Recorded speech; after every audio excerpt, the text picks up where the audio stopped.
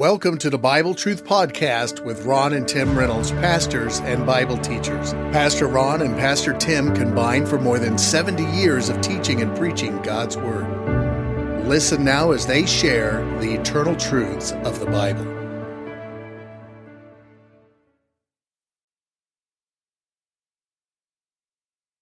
I'm in John chapter 4, and I'm going to begin reading verse 31 in a moment. But we saw in the prior verses that this Samaritan woman had an encounter with the Lord Jesus Christ. I personally believe she received him as her Savior. I expect to see her in heaven. And the first thing she did after she had believed on the Lord Jesus Christ is she went and told other people. Let me ask you a question. Have you told anybody lately? I know we can all get so busy that we don't take time to give someone a gospel tract or something, and I don't think we ought to do that. I think we need to share the good news. Matter of fact, there's 5 times in the Bible when it says to go into all the world and preach the gospel. And so we should be busy about our Father's business. And like this woman, we ought to have some excitement about the fact that we're going to live forever in a place called heaven. That ought to excite us. And so she goes and tells the men, and let's notice what happens here in verse 31. In the meanwhile, his disciples prayed him, or begged him, saying, Master, eat. But he said unto them, I have meat to eat that ye know not of. Therefore said the disciples one to another, Hath any man brought him aught to eat? Did you bring him something to eat? Jesus saith unto them, My meat is to do the will of him that sent me and to finish his work. Now, when he says here, when they ask him, have you eat anything? And then he says, I have meat to eat you know not of. He's talking about food. I've got some food you know not of.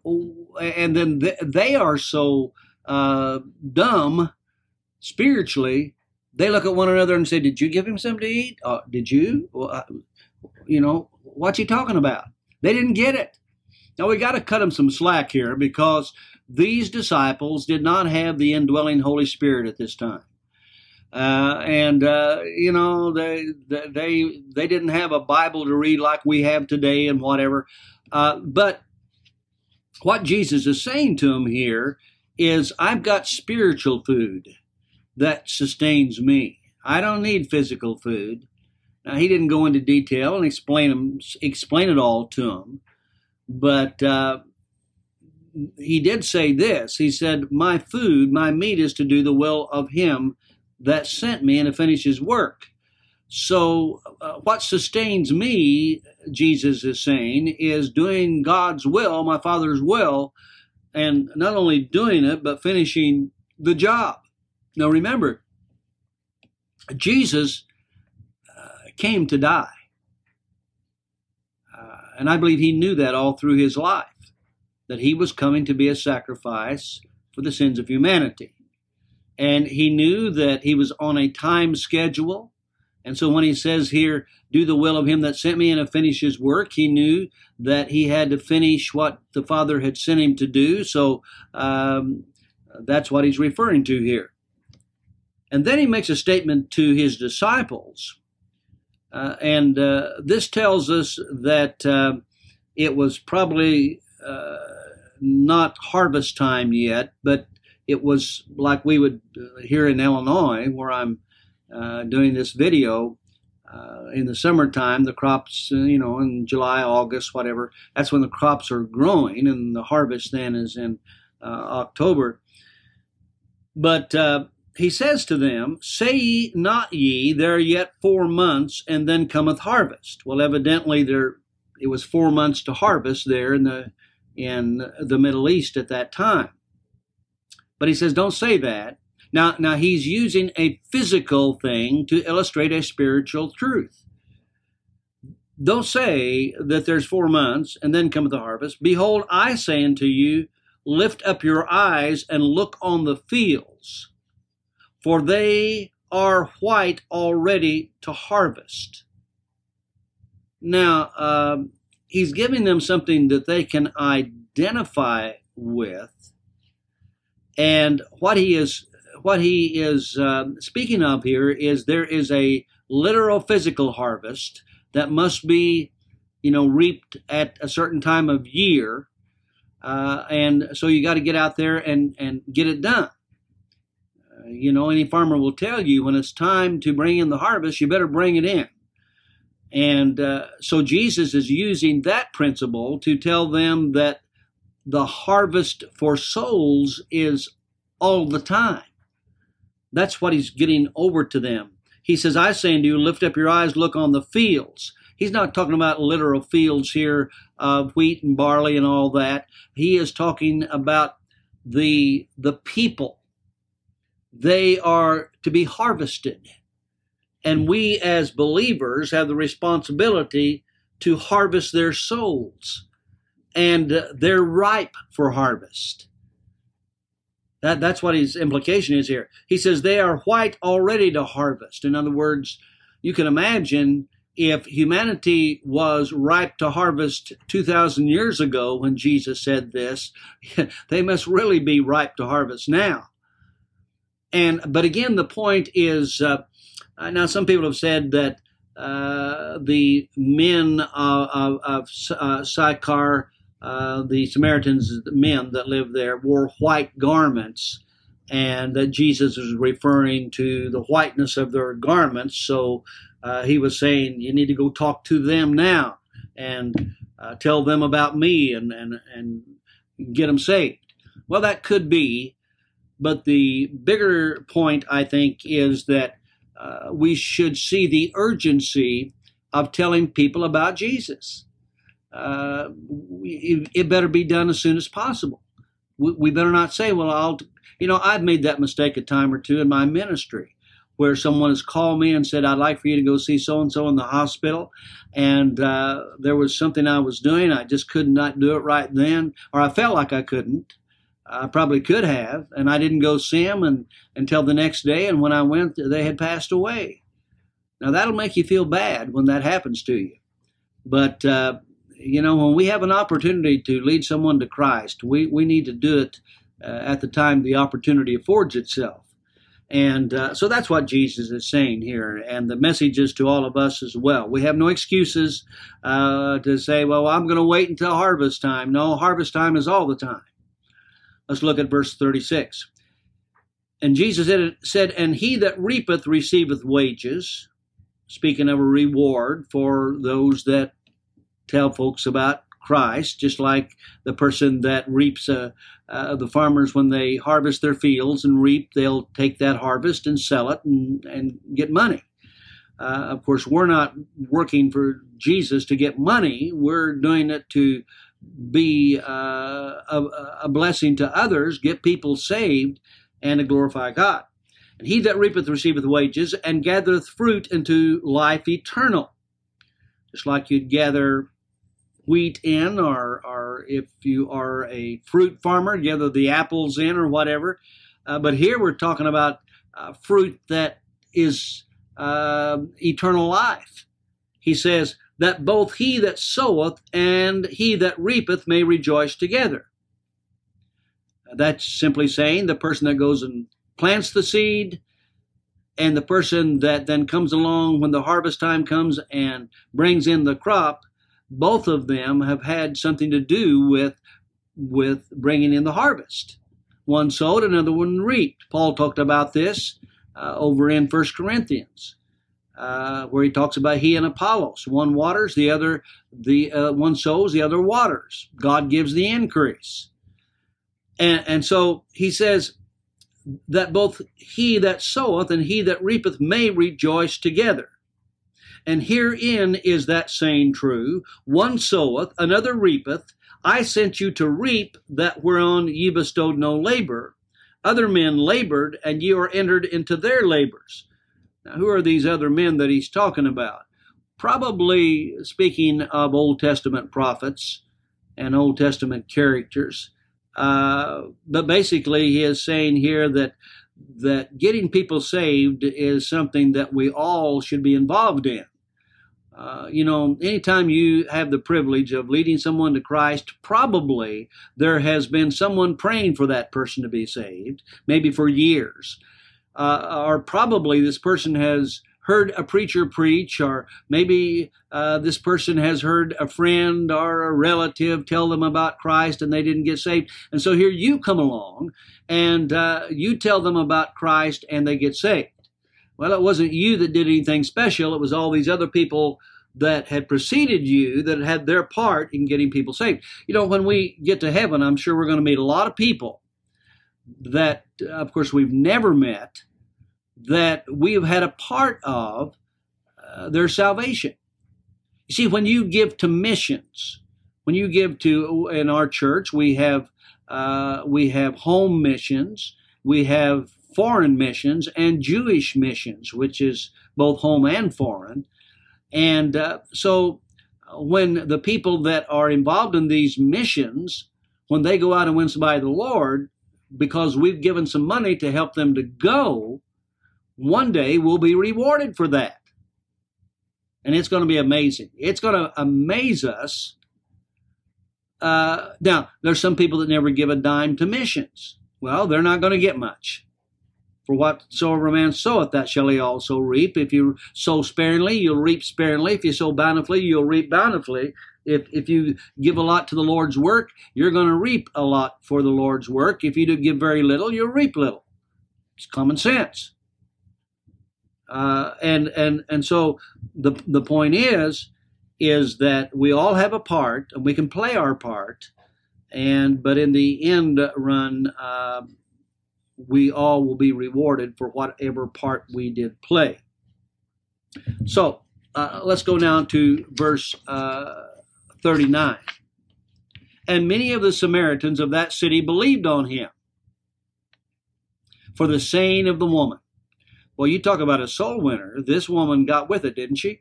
She evidently went out and told everybody that she could find that she had met the Messiah, the Christ, and so they evidently believed her. She was convincing. Now, there's nothing mentioned here about repentance or faith. So the belief here that is mentioned here, for instance, says in verse 39, many of the Samaritans of that city believed on him for the saying of the woman. They may have believed that he was the Messiah, but as far as admitting their sin, repenting of it, and putting faith in him, I don't believe they did. I believe that probably they did later on.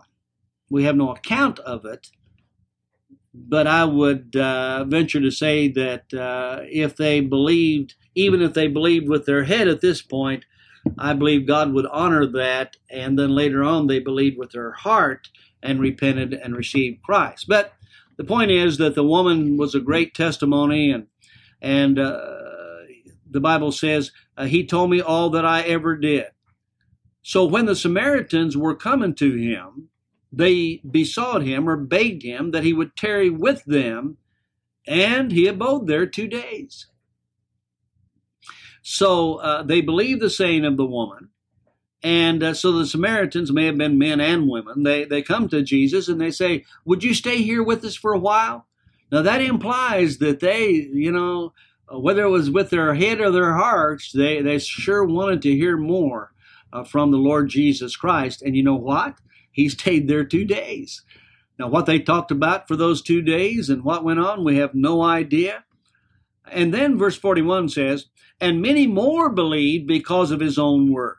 So he must have then, for those 2 days he was with them, he must have told them about himself and whatever. And it says many more believed because of his own word. Verse 42. And said unto the woman, let me back up to verse 41. And many more believed because of his own word.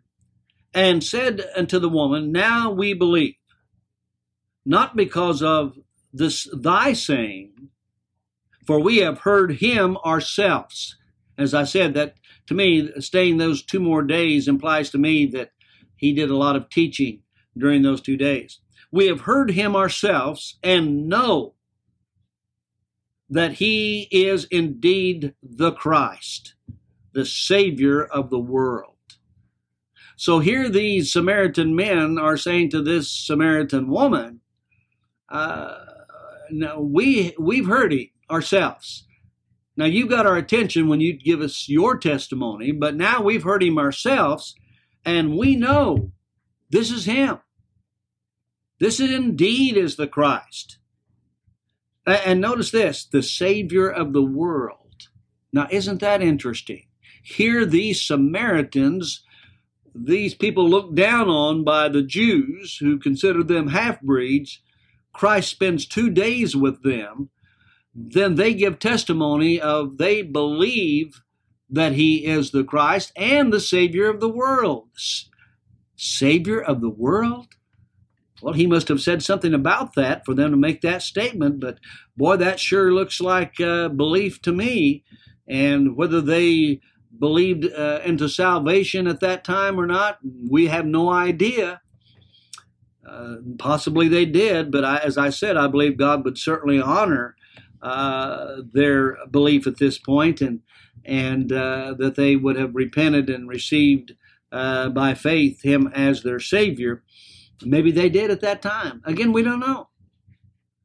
But that's what it says. Now let's go to verse 43. Now after 2 days he departed, Jesus did, thence, and went into Galilee. For Jesus himself testified that a prophet hath no honor in his own country. Then when he was coming to Galilee, the Galileans received him, having seen all the things that he did at Jerusalem at the feast, for they also went unto the feast. So he had a good reception in Samaria and left a lot of at least head believers, maybe heart believers, we don't know, there in Samaria. And now he goes back to Galilee, and the statement is made here, Jesus testified that a prophet hath no honor in his own country. He was not near as popular back home as he was in Samaria. That's human nature. So the people of Galilee, they evidently had seen him do some miracles while they were in Jerusalem. And the Bible says here, then when he was come to Galilee, verse 45, the Galileans received him, having seen all the things he did at Jerusalem. So they must have seen the miracles that he did at the feast, speaking of the feast of the Passover. And they also went into the feast. So they were impressed, evidently, by what they had seen him do, and he had done some miracles that had got their attention.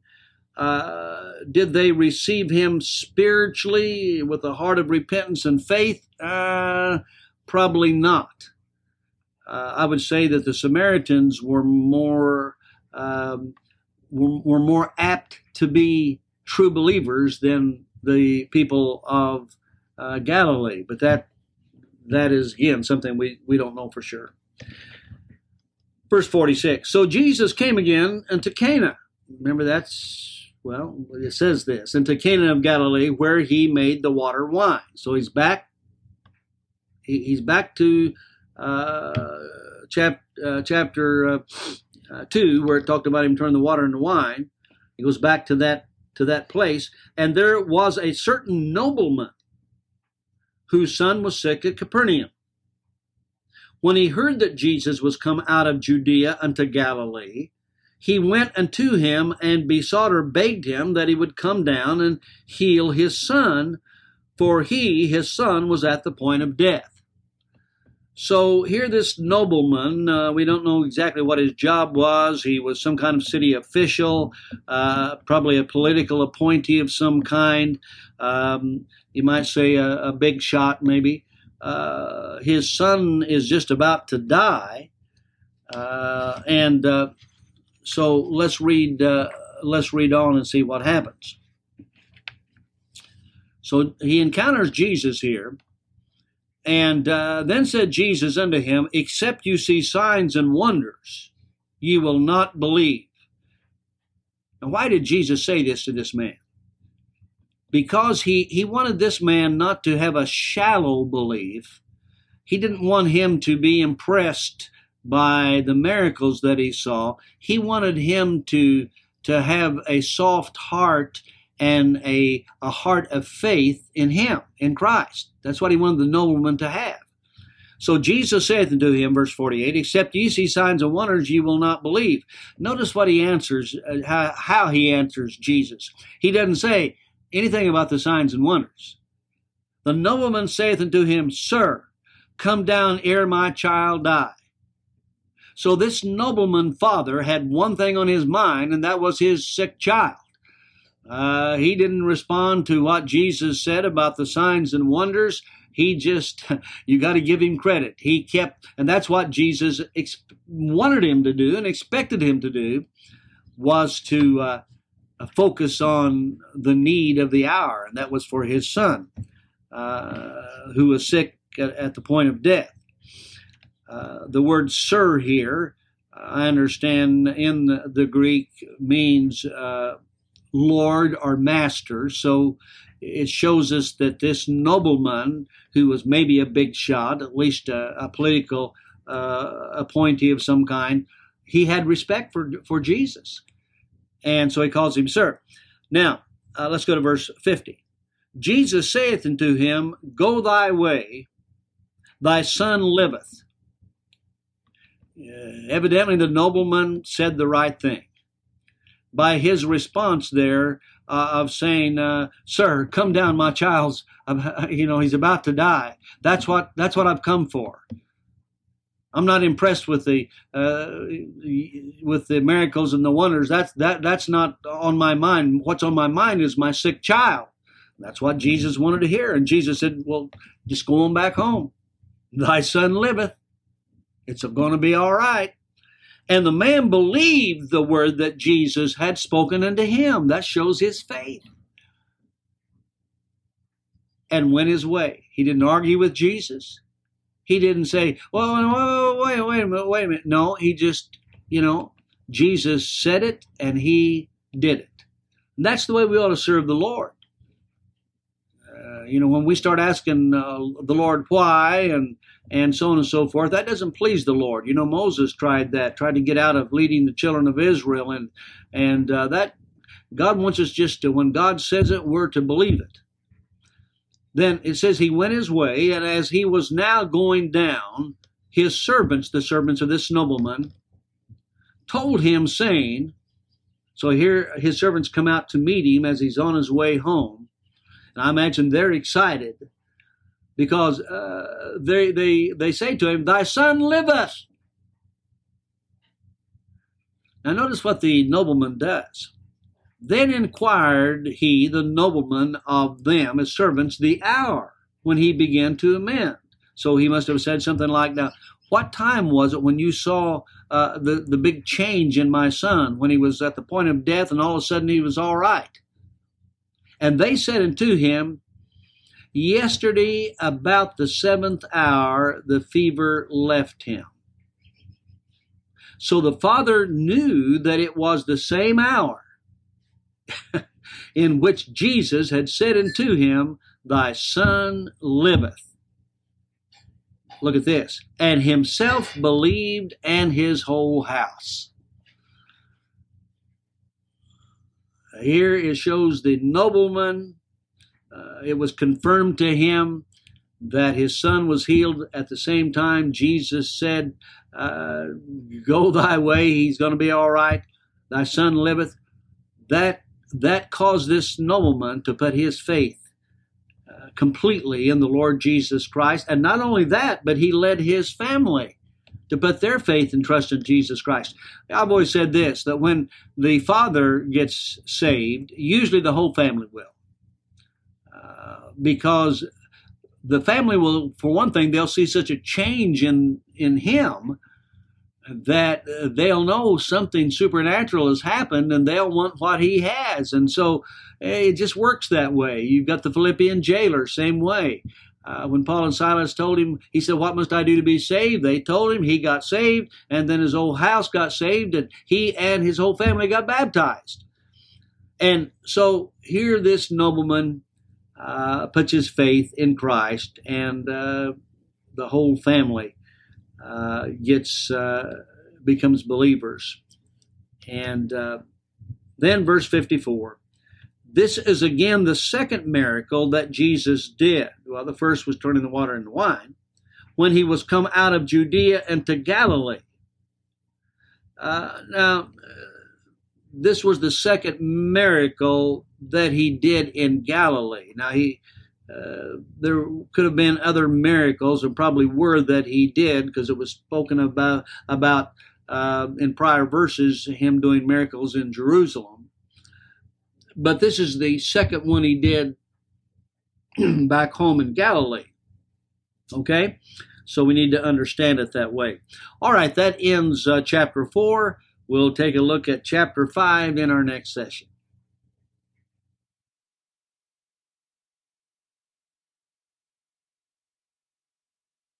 You've been listening to the Bible Truth Podcast with your host pastors, Tim and Ron Reynolds. They can be contacted on the Mount Vernon Baptist Temple Facebook page, or you may send Pastor Tim an email to timrey1@hotmail.com. Or if you prefer, mail correspondence to Bible Truth Podcast, 817 Woodland Drive, Mount Vernon, Illinois, 62864. Again, that's Bible Truth Podcast, 817 Woodland Drive, Mount Vernon, Illinois, 62864. Thank you for listening.